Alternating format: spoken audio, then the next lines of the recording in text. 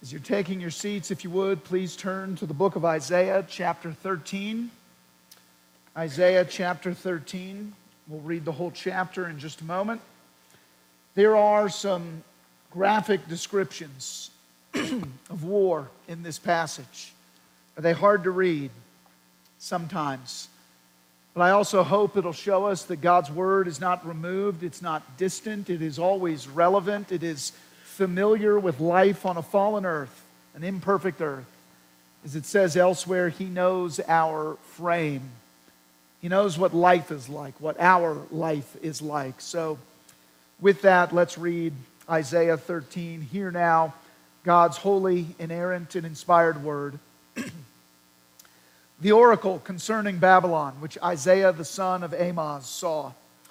On a bare hill raise a signal, cry aloud to them. Wave the hand for them to enter the gates of the nobles. I myself have commanded my consecrated ones and have summoned my mighty men to execute my anger, my proudly exulting ones. The sound of a tumult is on the mountains, as of a great multitude. The sound of an uproar of kingdoms, of nations gathering together. The Lord of hosts is mustering a host for battle. They come from a distant land, from the end of the heavens. The Lord and the weapons of His indignation to destroy the whole land. Wail, for the day of the Lord is near. As destruction from the Almighty it will come. Therefore all hands will be feeble, and every human heart will melt. They will be dismayed. Pangs and agony will seize them. They will be in anguish like a woman in labor. They will look aghast at one another. Their faces will be aflame. Behold, the day of the Lord comes, cruel with wrath and fierce anger, to make the land a desolation and to destroy its sinners from it. For the stars of the heavens and their constellations will not give their light. The sun will be dark at its rising, and the moon will not shed its light. I will punish the world for its evil, and the wicked for their iniquity. I will put an end to the pomp of the arrogant and lay low the pompous pride of the ruthless. I will make people more rare than fine gold, and mankind than the gold of Ophir.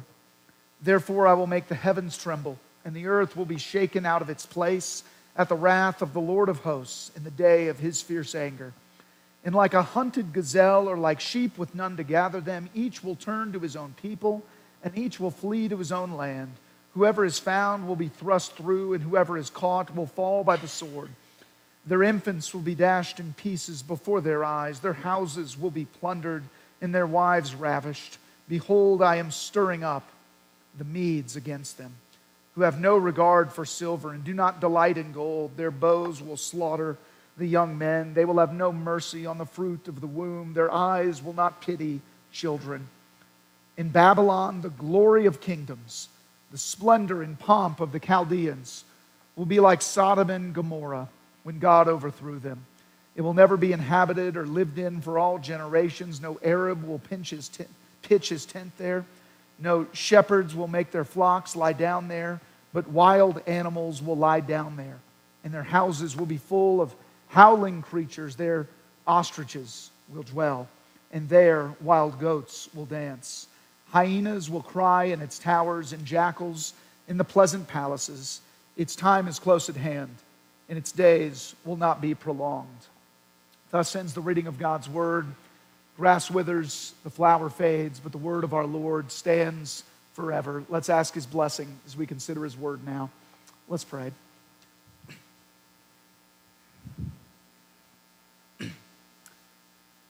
Our God, You are good, and what You do is good. What You do sometimes confuses us and perplexes us because we cannot see behind the scenes, behind the curtain. We see only what we see here on this earth. We do not see the backside of the grand tapestry that You are weaving. And so, Father, we need Your wisdom. We need Your insight. We need Your truth. In Your light, we see light, the Psalms say. So we pray now, give us light, give us truth. We ask it all in Jesus' name. Amen. Our God is in the heavens. He does all that He pleases. That was true in Isaiah's day. It's still true now. It was true in the 8th century BC, before Christ, when Israel was caught in the crossfire of ancient Near Eastern warriors. And it's still true today, 2021 AD, Anno Domini, in the year of our Lord, when the Lord's people suffer small p persecution in America and big P persecution in Afghanistan and China and elsewhere. And that was true when BC changed to AD. God was doing all that He pleased to do when He ordained that His Son, our Savior, would die on a cross in our place, suffering for our evil, so that we might never experience the horrors that are even worse than what's described in this passage, so that the remnant might have a refuge, a shelter from the world's anger, a shelter, more importantly, from the Lord's righteous anger.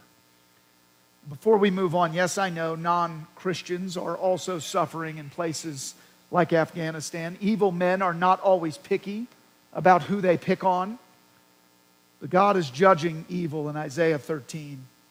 This follows what's called the triumph of grace in Isaiah 1 through 12. Isaiah 13 is the beginning of the oracles against foreign nations. It comes after one geopolitical power threatened Israel's existence, Assyria. And after this section that we're in now, chapters 13, it goes through about chapter 27, you'll see the Assyrian threat part 2, starting in chapter 28. And so in between these two geopolitical crises for God's people, God's prophet reminds God's people who's in charge. Who's in charge? It's the King, the Holy One of Israel, the one who's ruling, reigning, controlling everything. And everybody else is just a bit player in the grand drama. Who needed to know that? Who needs to know that? Multiple people. The oppressed but faithful remnant of God's people, they need this relief, this reassurance. God has not forgotten them. The rebellious, those who claim to be God's people, those who didn't, the rebellious, they needed this warning. Your end will come. You are not invincible.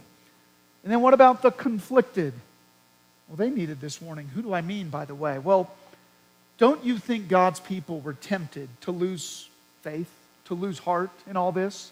Don't you think they saw mighty nations conquering others and said, well, what if I just hitch my wagon to them? What if I simply seek their protection? God is saying, good luck with that. Their protection won't last. One day they will be conquered. And where will you turn then?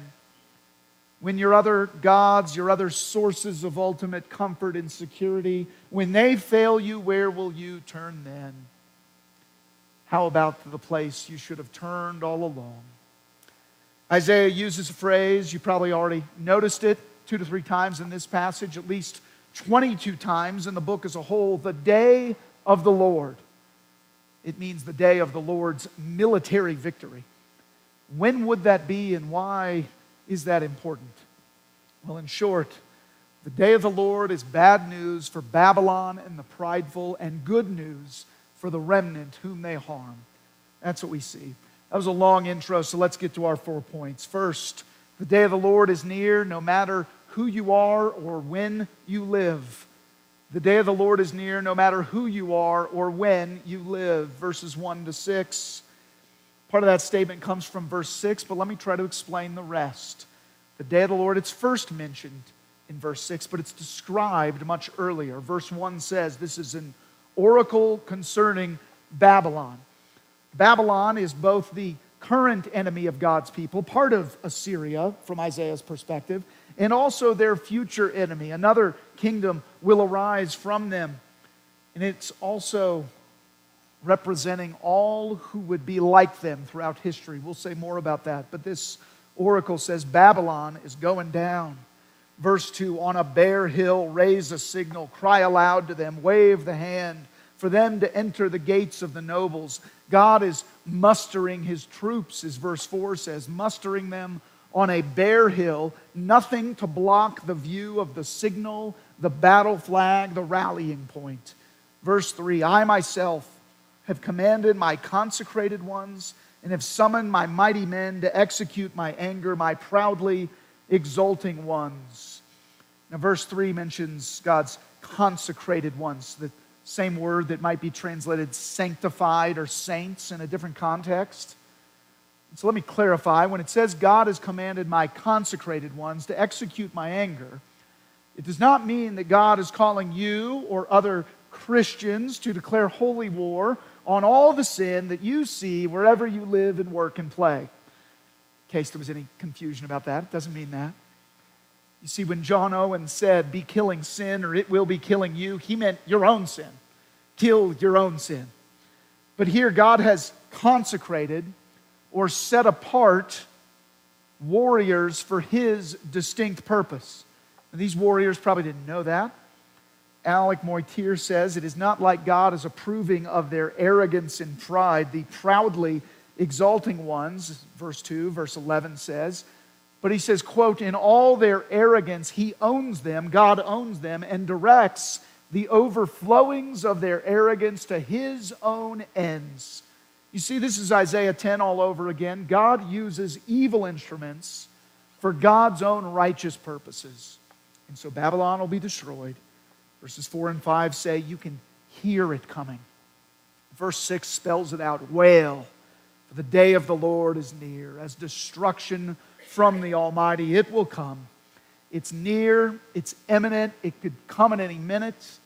And here things get a wee bit tricky because Babylon was basically wiped out 150 years after this. Then again, some of the prophecy seems like the end of the world as we know it stuff.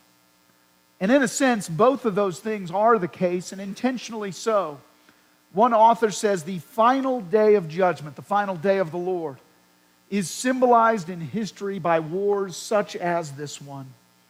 In other words, we can confirm from history that Babylon got wiped out, but why is its destruction described in these cosmic, larger-than-life terms?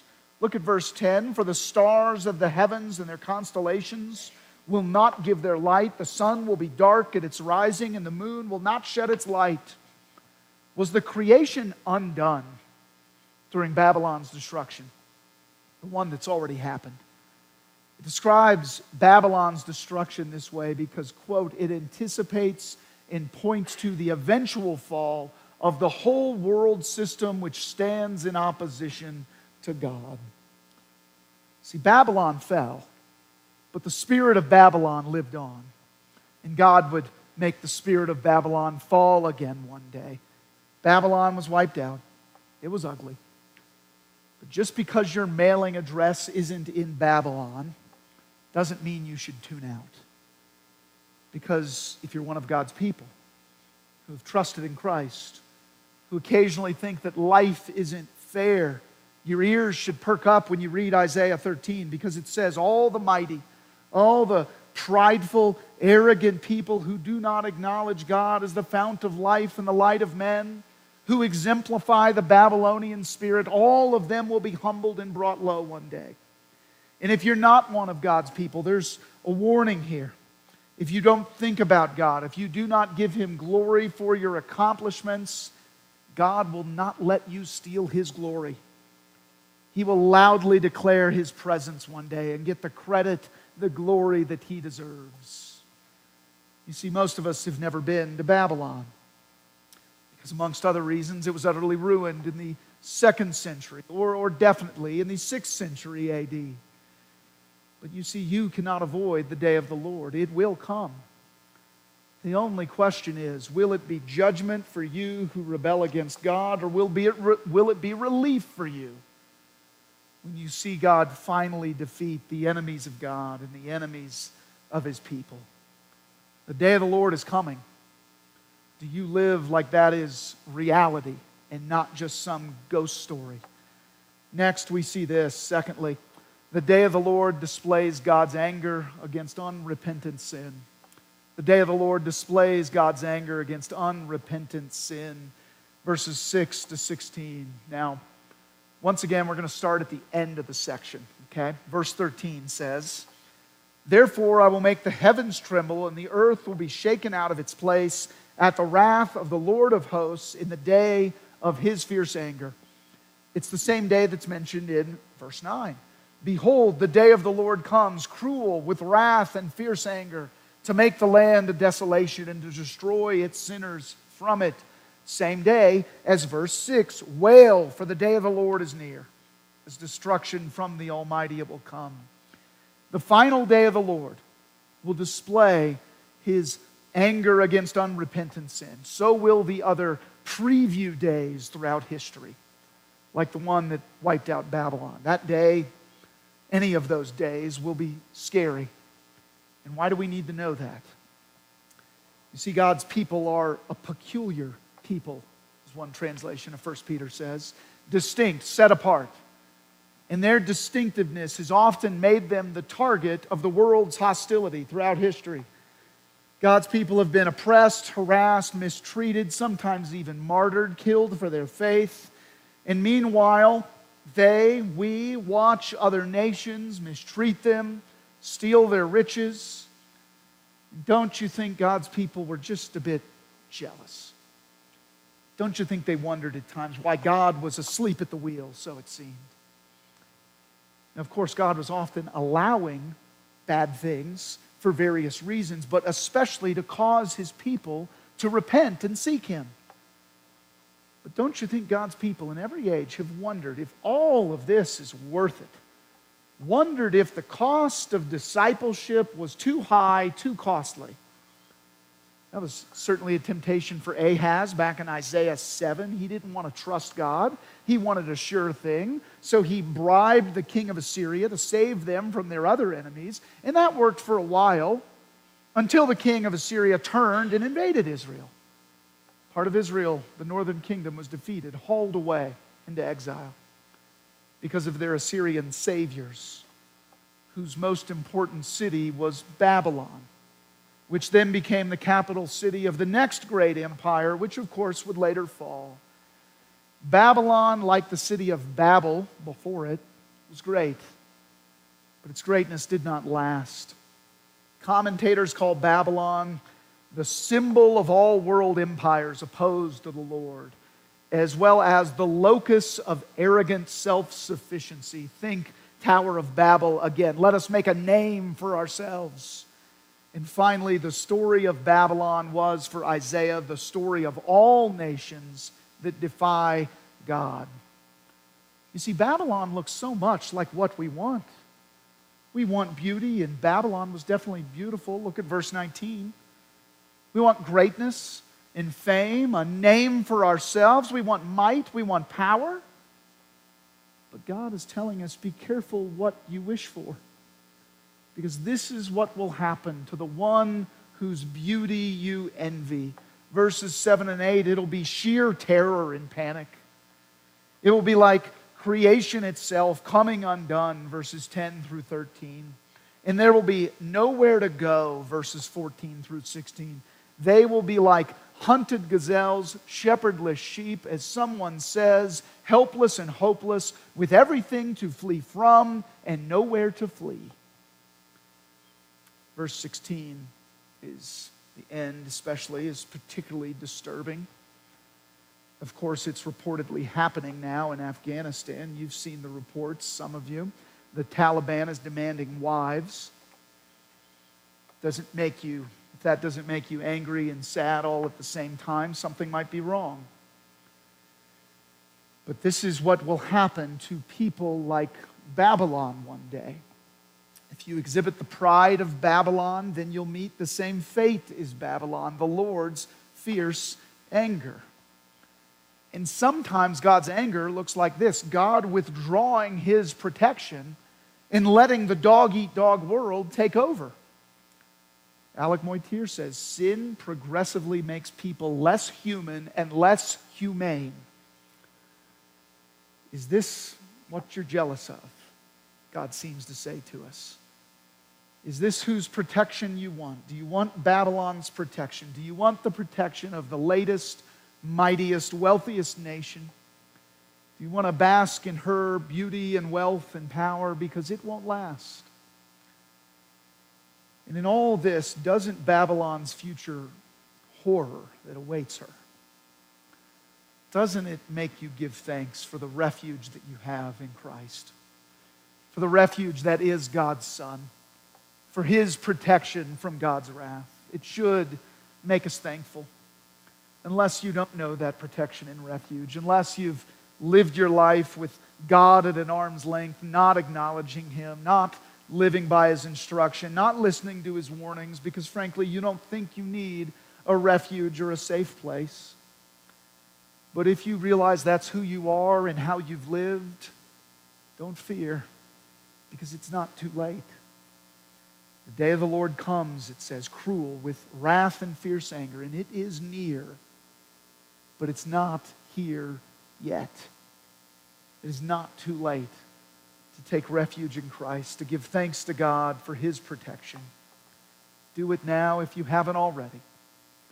We see here that the day of the Lord, it displays God's anger against unrepentant sin. And the next thing we see is this. Thirdly, the day of the Lord displays God's sovereignty over good and evil. The day of the Lord displays God's sovereignty over good and evil. You see it in verses 1 through 3 as well as verse 17.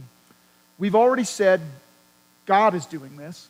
God is doing all that He pleases. God is commanding His troops, verse 2, mustering them to defeat the haughty and arrogant nations, Babylon specifically. Babylon, who represented a current threat in Isaiah's day, would become an even bigger threat for God's people later.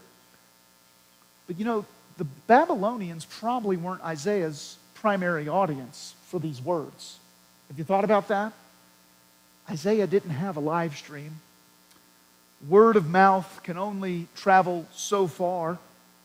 This oracle concerning Babylon was not necessarily for Babylonian ears.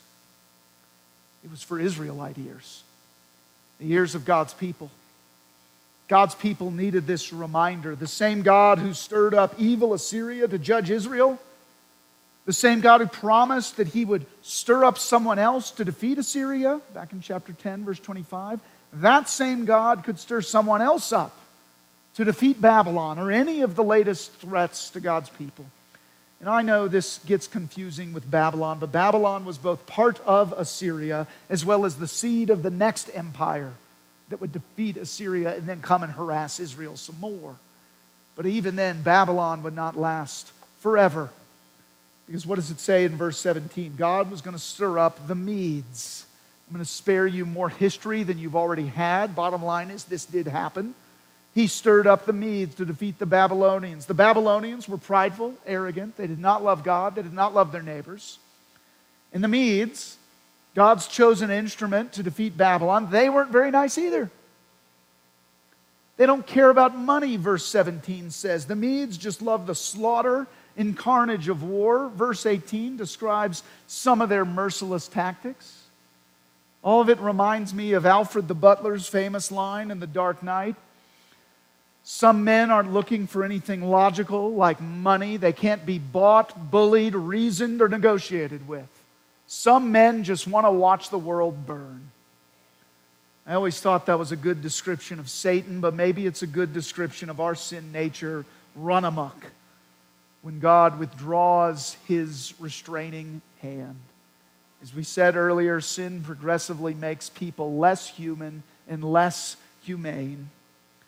And sometimes God withdraws His hand so that one evil, unhumane nation can defeat another evil nation, so that eventually, after all their enemies beat each other up, God's people can be freed from tyranny. Because if you noticed what's coming up after this, did any of you peek ahead to Isaiah 14? Isaiah 14:1, for the Lord will have compassion on Jacob and will again choose Israel and will set them in their own land, and sojourners will join them and will attach themselves to the house of Jacob. Why is God letting evil nations duke it out? So that His people might find rest from their oppressors. See, these oracles against foreign nations are saying God is still in control. You're oppressed by Assyria and later Babylon. You're surrounded by Philistia, chapter 14, Moab, chapter 15, Damascus and Syria, chapter 17, and more. But I am in charge. I made those nations rise so that my people might draw close to me, but I can squash all of them like bugs, and I will. And when that day comes, my people will taste and see my compassion, and my goodness. I admit I don't have a list of 5 things for you to do this morning. It's more like this. Behold your God. Give thanks to Him. Draw near in faith to Him. This passage is saying to us, you're not the center of the universe. By extension, you will only accomplish or attempt great things for God when you realize how great your God is. What did Israel need to hear what did they need to do, as they heard Isaiah 13? The same thing they needed to do in Isaiah 8 when God said, don't fear what the people fear, fear God. And as we said a few weeks ago, what does that mean? Ray Ortlund Jr. says, dare to treat God as God. Don't respond to life in a way that makes God look weak and helpless and worthless. Start there. Know that He is God, mighty and sovereign and good and wise, not helpless, not weak, not worthless. Meditate upon that as you read the news, as you think about world conflicts, as you think about the guy in your office who just backstabs people and then gets promoted, as you think about the latest political intrigue, as you worry about whatever catastrophe seems to be brewing in your life. Think about that. Behold God's sovereignty displayed in the day of the Lord and in all of life. That leads to our last point. I promise it'll be brief. Fourthly, the day of the Lord will humble Babylon and all her prideful imitators. Humble Babylon and all her prideful imitators. We see this a couple places. We've said before, this day of the Lord, it's an actual day. When Babylon will be defeated, from Isaiah's perspective, it's in the future. History confirms that it happened already. But it's also a preview of the last final day of the Lord, when Christ comes again to defeat evil, to right every wrong, to make all the sad things come untrue. And of course, that is making Babylon into not just a city or a city-state, but also a symbol, which of course is how the New Testament talks about Babylon. 1 Peter 5:13, Revelation 14, 16, 17, 18. And of course, it's also how the Old Testament talks about it. Verse 11, in this oracle concerning Babylon, I will punish the world for its evil and the wicked for their iniquity. I will put an end to the pomp of the arrogant and lay low the pompous pride of the ruthless. Is Isaiah talking about Babylon or about the whole world that's opposed to God there? Or both?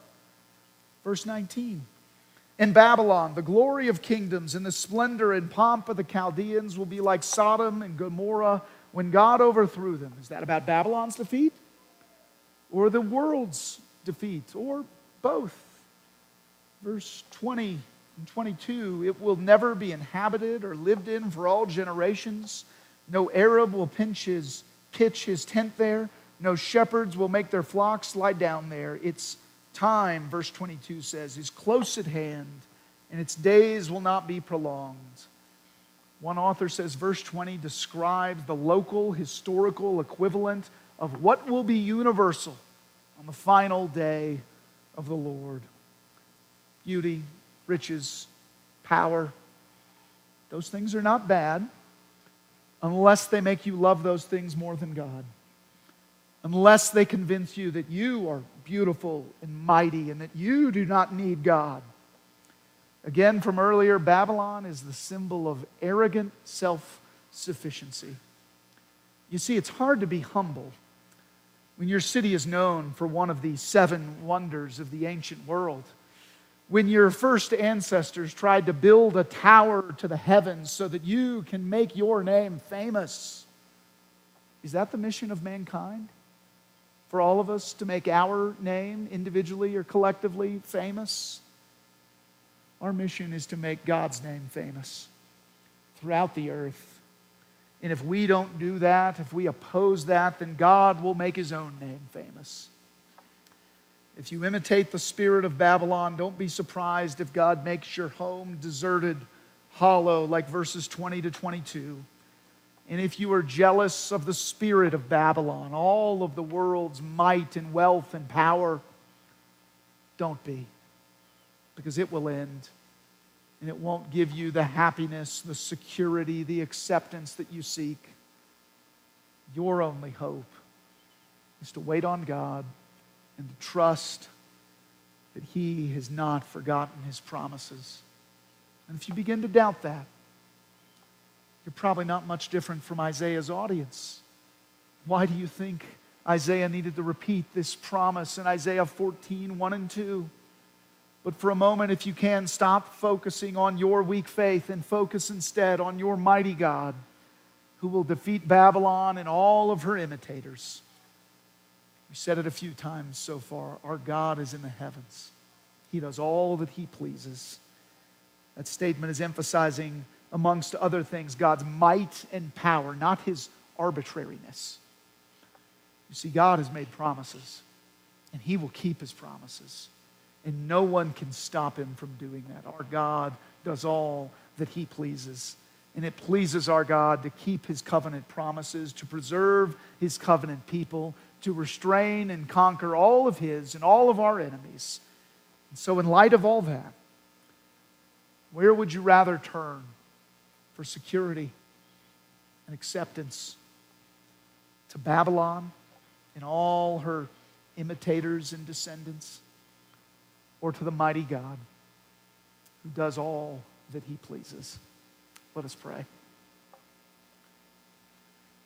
O God, our help in ages past, our hope for years to come, be our guide, be our stay, be our anchor in the storms of this life. Help us to know that You are still God, You are still good, You are still ruling and reigning, even if things are going on in our lives or the lives of others around us or in the world at large that we don't understand. Father, help us to know that there is still a plan. It is still being carried out exactly how You want it to be. Give us that confidence and give us hope in the person of Jesus Christ, Your Son, our Savior, who came to this earth to stand in our place so that we might experience joy and blessedness instead of the horrors of the day of the Lord, so that it might transform that day into a day of triumph for Your people. God be with us. We ask all this in Jesus' name. Amen.